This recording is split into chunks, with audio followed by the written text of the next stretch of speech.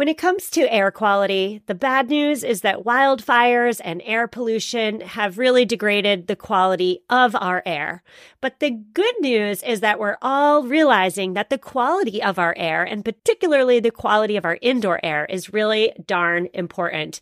I'm so excited to tell you about Puro Air because in 30 minutes, this device will remove allergens, dust, smoke, and gases from your room. It uses a stronger type of filter called a HEPA 14, and it filters pollutants at a microscopic level. I keep my Puro Air running upstairs where the bedrooms are all night. I love that it's quiet.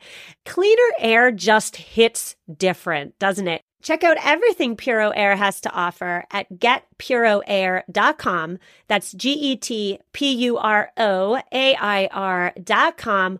One more time for the people in the back, getpuroair.com. Well, hello there, my friends, and welcome back. My name is Stephanie Seferian, and you're listening to another Headlines episode here on the Sustainable Minimalist Podcast. On Headlines episodes, I give you the need-to-know environmental news stories in, hopefully, fingers crossed, 15 minutes or less. Now, today is extra special because towards the end of the show, I have an action item for you. If 2024 is your year to get more involved in the climate fight, I have a little action step for you in the second part of today's show. So stay tuned for that. And now let's get into the big story, which of course has everything to do with nanoplastics and our water. A new study out this week found that nanoplastics are even more common than microplastics in bottled water. Yes, that's true. People are swallowing hundreds of thousands of nanoplastics, which are microscopic pieces of plastic, naked to the human eye, every time they drink a liter of bottled water. This new paper found about 240,000 particles in the average liter of bottled water. Most of them, of course, are nanoplastics, which by definition are plastic particles measuring less than 1 micrometer. That, by the way, is 1/70th the width of a human hair. Now let's back up and remind ourselves about the problems associated with microplastics. Microplastics are a bit bigger than the nanoplastics. They range in size from 1 micrometer to half a centimeter in length, and they are found everywhere these days. On top of Mount Everest, in clouds, in oysters, in tap water, literally everywhere. And that's because your plastic water bottle and my shampoo bottle and your neighbor's orange juice container, all of these plastic items and more, they break down slowly over time into smaller and smaller pieces. This new study, again out this week, found pieces of PET, polyethylene terephthalate. That is what most plastic water bottles are made of. They also found polyamide, which is a type of plastic present in water filters. Researchers hypothesize this all means that plastic is getting into our water both from the bottle and from the filtration process. So if you have a water filtration pitcher in your kitchen, it might be getting rid of some of the other not so great things, but it may be inserting plastics, again, that you can't see into your water during filtration. Now, nanoplastics are indeed, at least in theory, small enough to get into our blood, our liver, our brain, and scientists do not yet know how dangerous these microscopic plastic particles are for human health.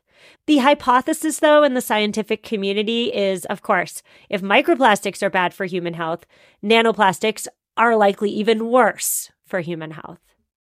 Now, a spokesman for the International Bottled Water Association chimed into the conversation. First of all, who knew there was an International Bottled Water Association?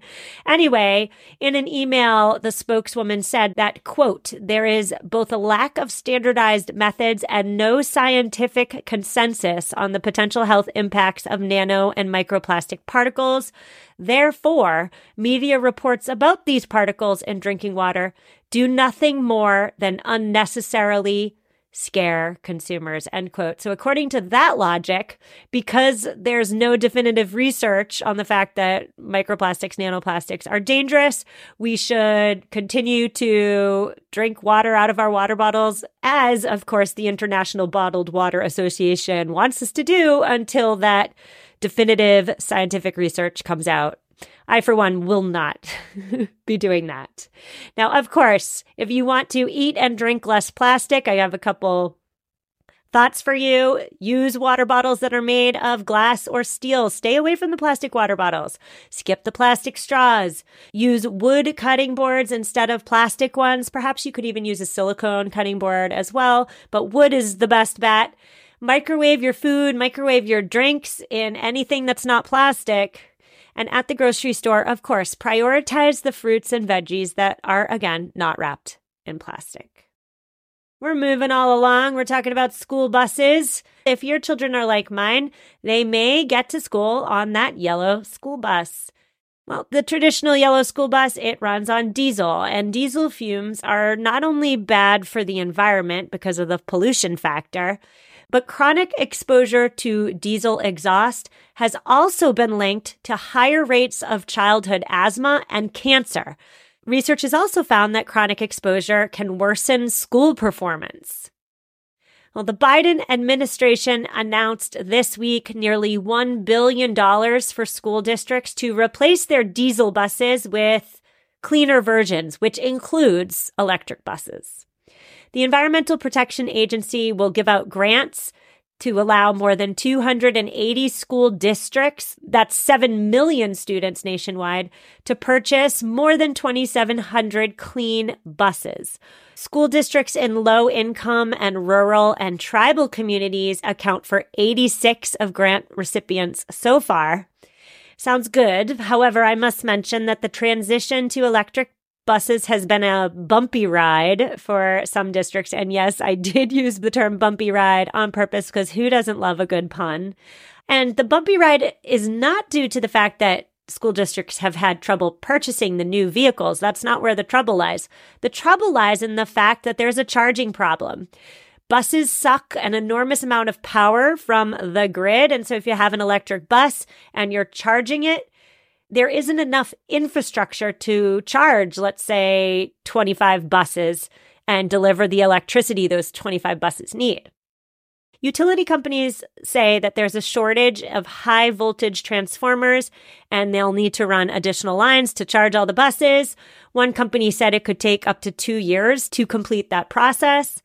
And the LA Times also reported that some rural school districts have found that in areas where charging stations are scarce, the electric buses are unable to cover the long distances between schools and students' homes. So in California in particular, especially in the rural north, some have, bought the new buses, but they're continuing to use the diesel buses for this reason.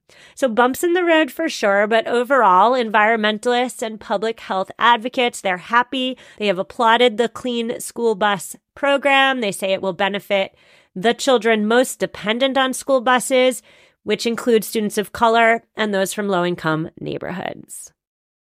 So that's some good news out of the White House. We're going to take our break, and when we come back, we're going to talk about some bad news out of the White House that the White House, of course, is not mentioning in its official correspondence with the rest of us.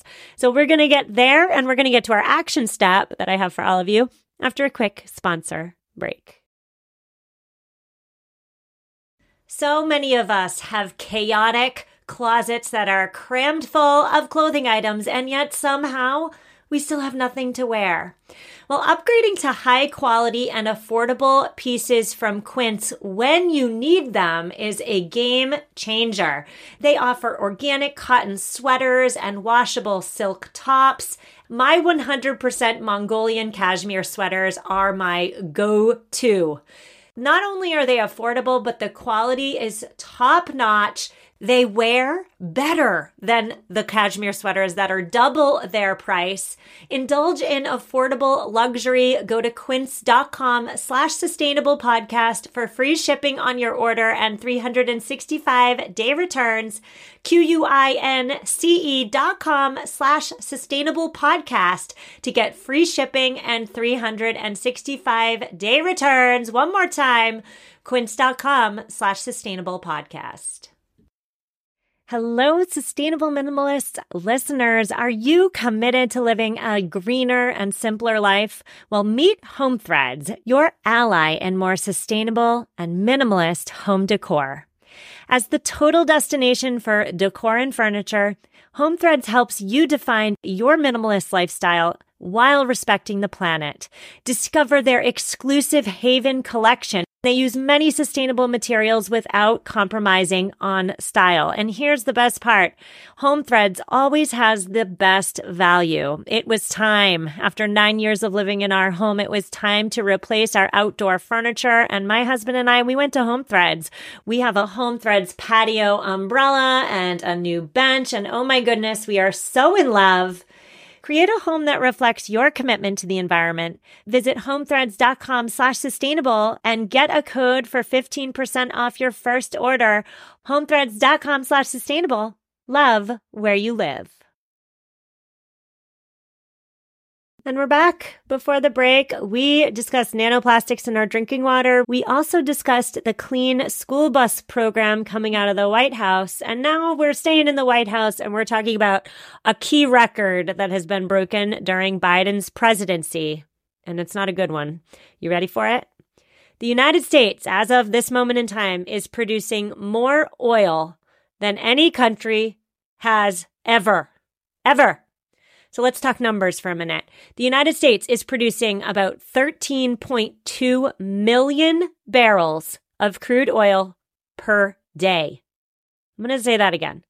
We're producing here in the United States, just the United States, 13.2 million barrels of crude oil per day. That is millions of gallons more than is coming out of Saudi Arabia or Russia or anywhere else on the globe. It is more oil than was being produced even at the peak production of former President Trump's administration, when production at its peak was 13 million barrels a day in November of 2019.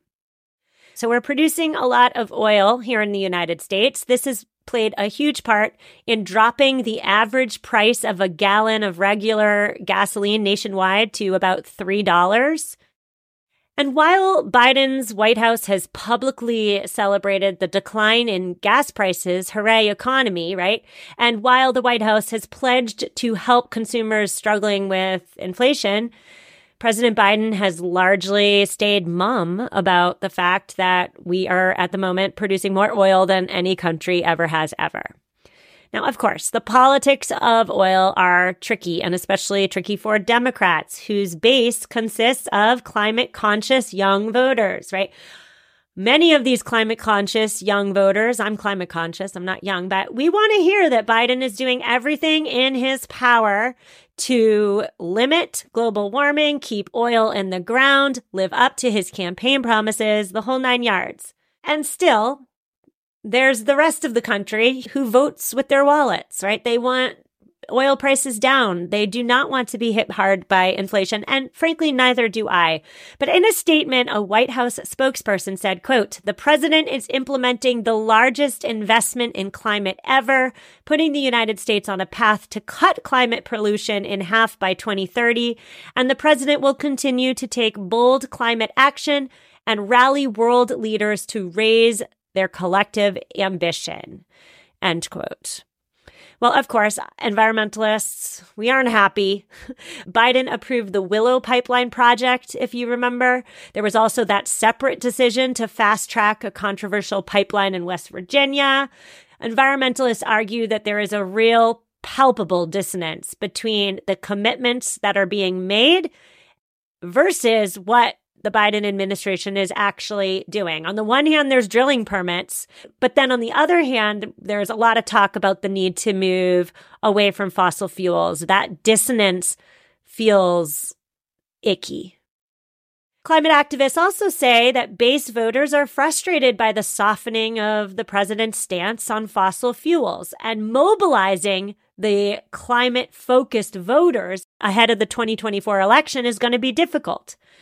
However, and this is where things get really interesting, others keep the big picture in mind, which is this: a short-term boost in domestic oil production, which is happening right now, and subsequently a corresponding decline in gas prices nationwide.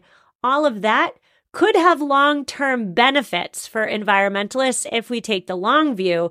And that's because lower numbers at the pump right now ahead of the 2024 presidential election could help prevent the return to power of former President Trump or whoever the Republicans nominate. I read a quote here discussing all of this, and it was, quote, "The fastest way to end all of American climate action is to see oil prices dramatically rise and have Republicans get elected to office," end quote. So between a rock and a hard place for sure. And now we're moving on to today's action item. It links right into our previous story. Listener Donna wrote to me about a proposed liquid natural gas, LNG, liquid natural gas expansion in the Gulf of Mexico, and especially particularly in Louisiana. This proposed LNG expansion, it's the largest fossil fuel build-out in the world. And if the fossil fuels industry gets its way, it will build over 20 new LNG export facilities in the Gulf. These projects altogether, it is estimated they will emit as much pollution as over 850 coal-fired power plants. And one project in particular called the CP2 project, slated for Southwest Louisiana. It's just one of these facilities. It's projected that that one project would cause 20 times as much carbon pollution as that Willow project that Biden approved in Alaska. Now, last week on Headlines, I covered environmental racism and Cancer Alley, if you listened to it. Let's remember that the impacts of climate change fall most heavily on low-income communities and communities of color, precisely because these polluting projects, the one we're talking about right now, they're proposed in communities that already bear the burden of heavy industry. They are on the front lines of bigger hurricanes and storms caused by climate change also. So if you care about the environment, you should care about this. And if you care about racial justice, you should also care about this. There is a stellar quote, and forgive me, I don't know off the top of my head who to attribute it to, but the quote is essentially, "Activism is the price I pay for living on this planet." And so today, if you haven't done your good deed yet and you're ready, if you're on board, I've included a link in this week's show notes to sign a petition circulating by actionnetwork.org. The petition specifically calls for the U.S. Department of Energy to stop the CP2 project and all new permit approvals until the Department of Energy looks at the impact of these facilities on the climate and on our communities. I signed the petition. It took 15 seconds. I know because I timed myself. You have 15 seconds to sign a petition today to help the planet. You can do that. Now, if you do that and you want some extra credit, your extra credit is to write to your elected officials. I have also inserted a link into this week's show notes as to like a little template for you to use. And then finally, if you really want to go above and beyond on this issue, perhaps if you live in the DC area, there is a nonviolent protest planned at the Capitol between February 6th and 8th, again, specifically to protest this proposed fossil fuel build-out in the Gulf. So thank you so much, Donna, for alerting me to this issue. Listeners, I just want to say before we go that going forward, I would love, and I'm planning to, add in action items for you in these Headlines episodes, because if you listen to them religiously, and if you're at minute 16 here, I'm willing to guess you listen to these episodes religiously, it can maybe feel like, I have all these there are all these problems, and what can I do about them? So I want to say to all of you, I'm going to try my darndest going forward and when applicable to add in a little action item so that you can contribute some good. We will be back on Tuesday where we are discussing the fast furniture and fast decor problem. So you know what fast fashion is. If you know what fast fashion is, you know what fast decor is. We're going to talk about that on Tuesday, how we can do better. I'll see you then. Have an amazing weekend. As always, you know where to find me. Reach out if you need me, and take care.